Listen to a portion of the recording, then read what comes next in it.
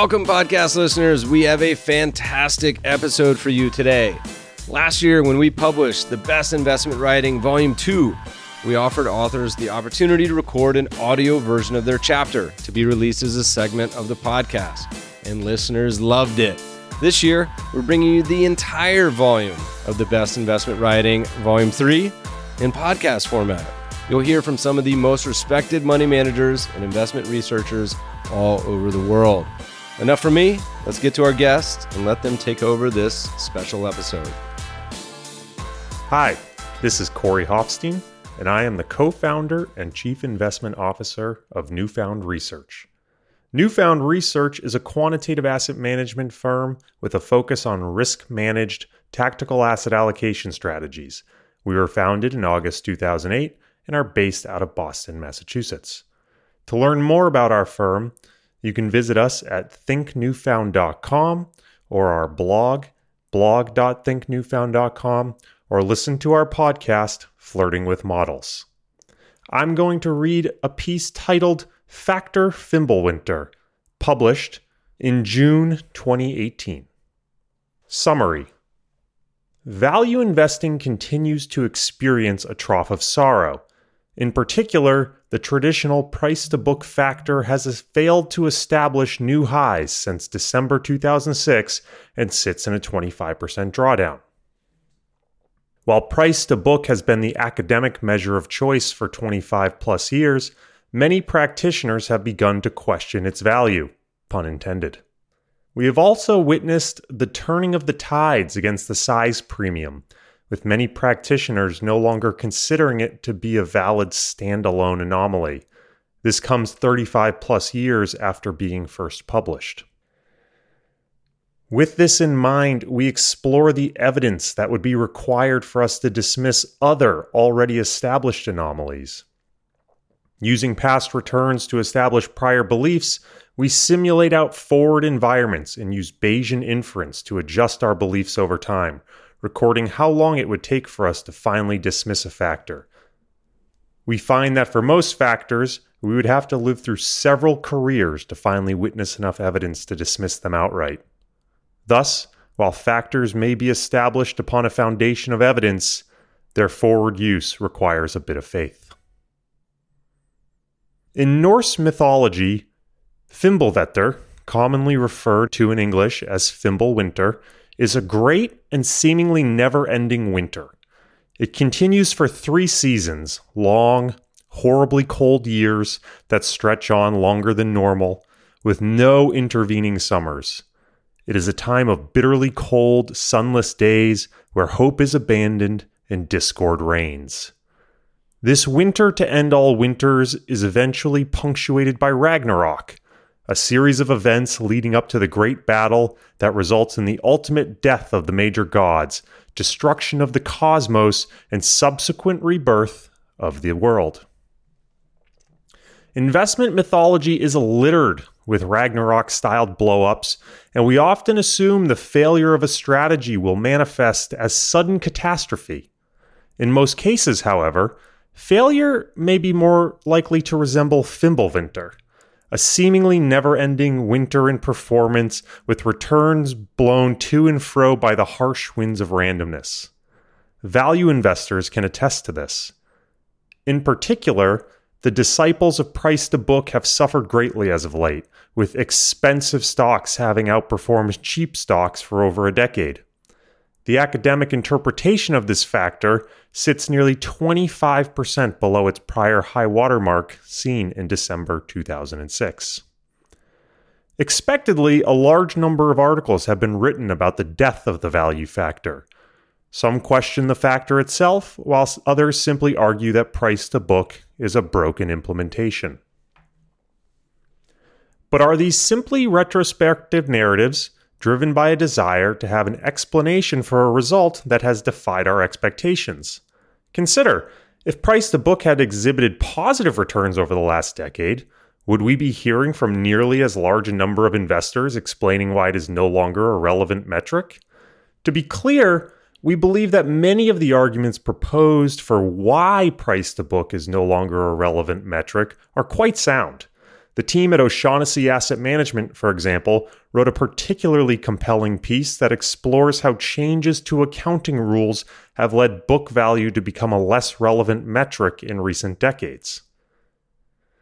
Nevertheless, we think it's worth taking a step back, considering an alternate course of history, and asking ourselves how it would impact our current thinking. Often we look back on history as if it were the obvious course. If only we had better prior information, we say to ourselves, we could have predicted the path. Rather, we find it more useful to look at the past as just one realized path of many that could have happened, none of which were preordained. Randomness happens. With this line of thinking, the poor performance of price to book can just as easily be explained by a poor roll of the dice as it can be by a fundamental break in applicability. In fact, we see several potential truths based upon performance over the last decade. 1. This is all normal course performance variance for the factor. 2. The value factor works, but price to book itself is broken. 3. The price to book measure is overcrowded in its use, and thus the quote-unquote troughs of sorrow will need to be deeper than ever to get the weak hands to fold and pass the alpha to those with the fortitude to hold. 4. The value factor never existed in the first place. It was an unfortunate false positive that saturated the investing literature and broad narrative. The problem at hand is really twofold.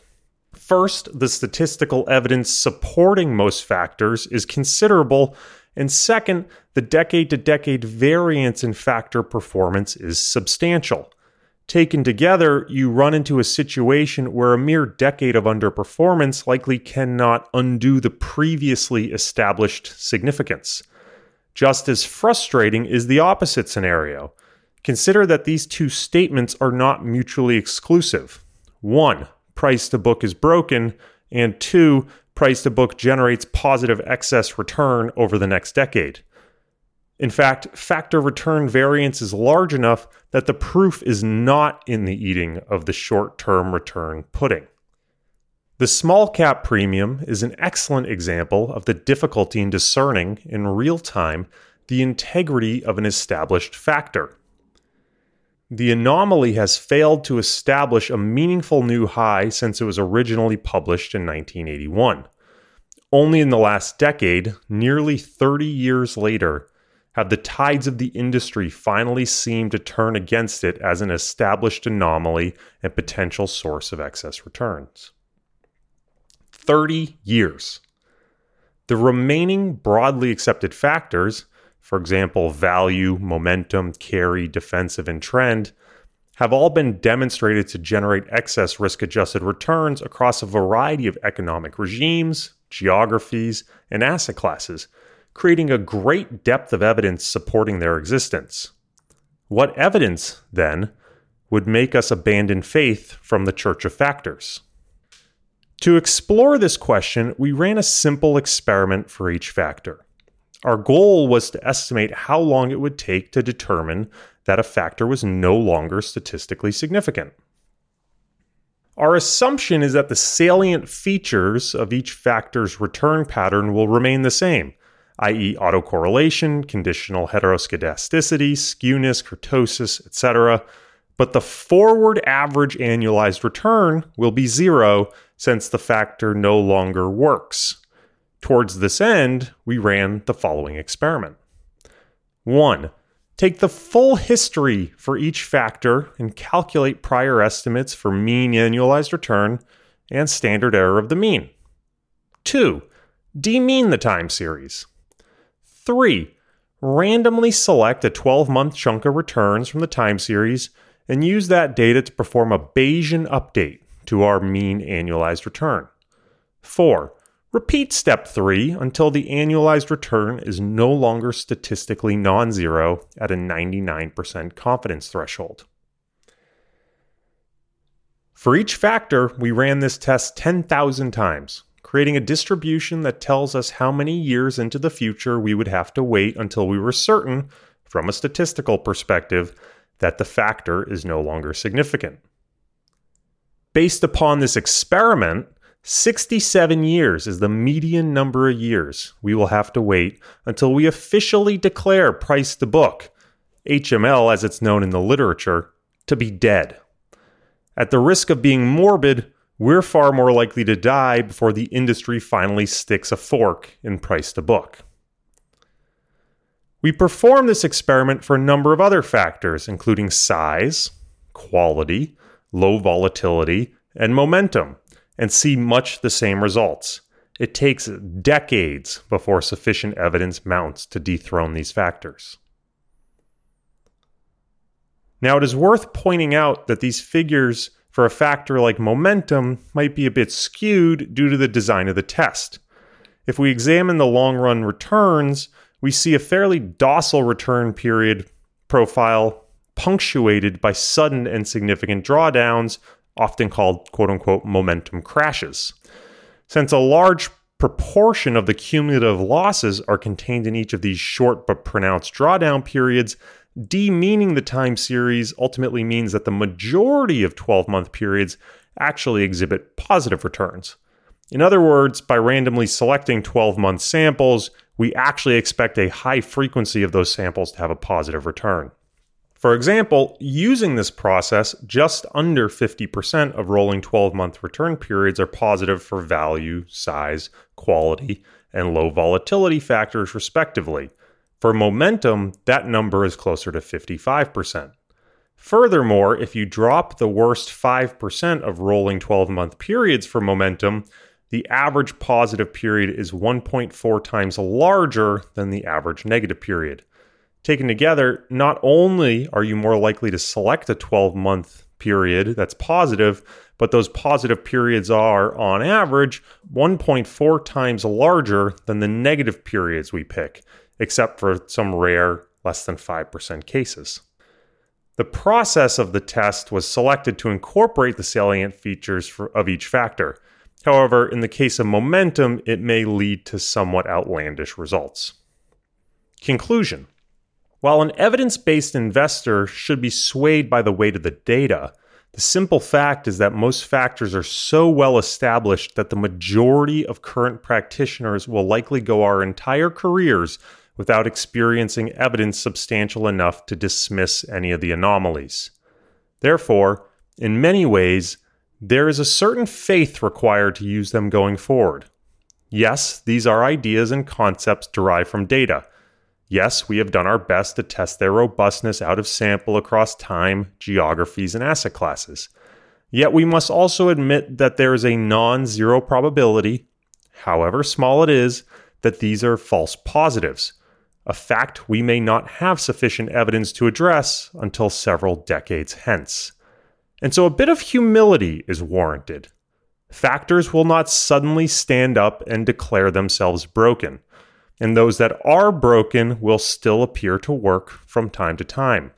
Instead, the death of a factor will be more Fimbulwinter than Ragnarok, not so violent to be the end of days, but enough to cause pain and frustration among investors. Addendum. We received a large number of inbound notes about this commentary, which fall upon two primary lines of question. We want to address these points. Point 1. How were the tests impacted by the Bayesian inference process? The results of the tests within this commentary are rather astounding. We did seek to address some of the potential flaws of the method we employed, but by and large, we feel the overarching conclusion remains on a solid foundation. While we only presented the results of the Bayesian inference approach in this commentary, as a check, we actually tested two other approaches. First, a Bayesian inference approach assuming that forward returns would be a random walk with constant variance based upon historical variance and zero mean. And second, forward returns were simulated using the same bootstrap approach, but the factor was being discovered for the first time and the entire history was being evaluated for its significance. The two tests were in effort to isolate the effects of the different components of our tests.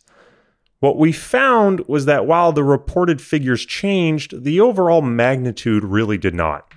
In other words, the median death date of value may not have been 67 years, but the order of magnitude remained much the same: decades. Stepping back, these results were somewhat of a foregone conclusion. We would not expect an effect that has been determined to be statistically significant over a 100-year period to unravel in a few years. Furthermore, we would expect a number of scenarios that continue to bolster the statistical strength just due to randomness alone. Point 2. Why are we defending price to book? The point of this commentary was not to defend price to book as a measure. Rather, it was to bring up a larger point. As a community, quantitative investors often leverage statistical significance as a defense for the way we invest.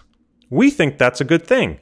We should look at the weight of the evidence. We should be data-driven. We should try to find ideas that have proven to be robust over decades of time and when applied in different markets or with different asset classes still work.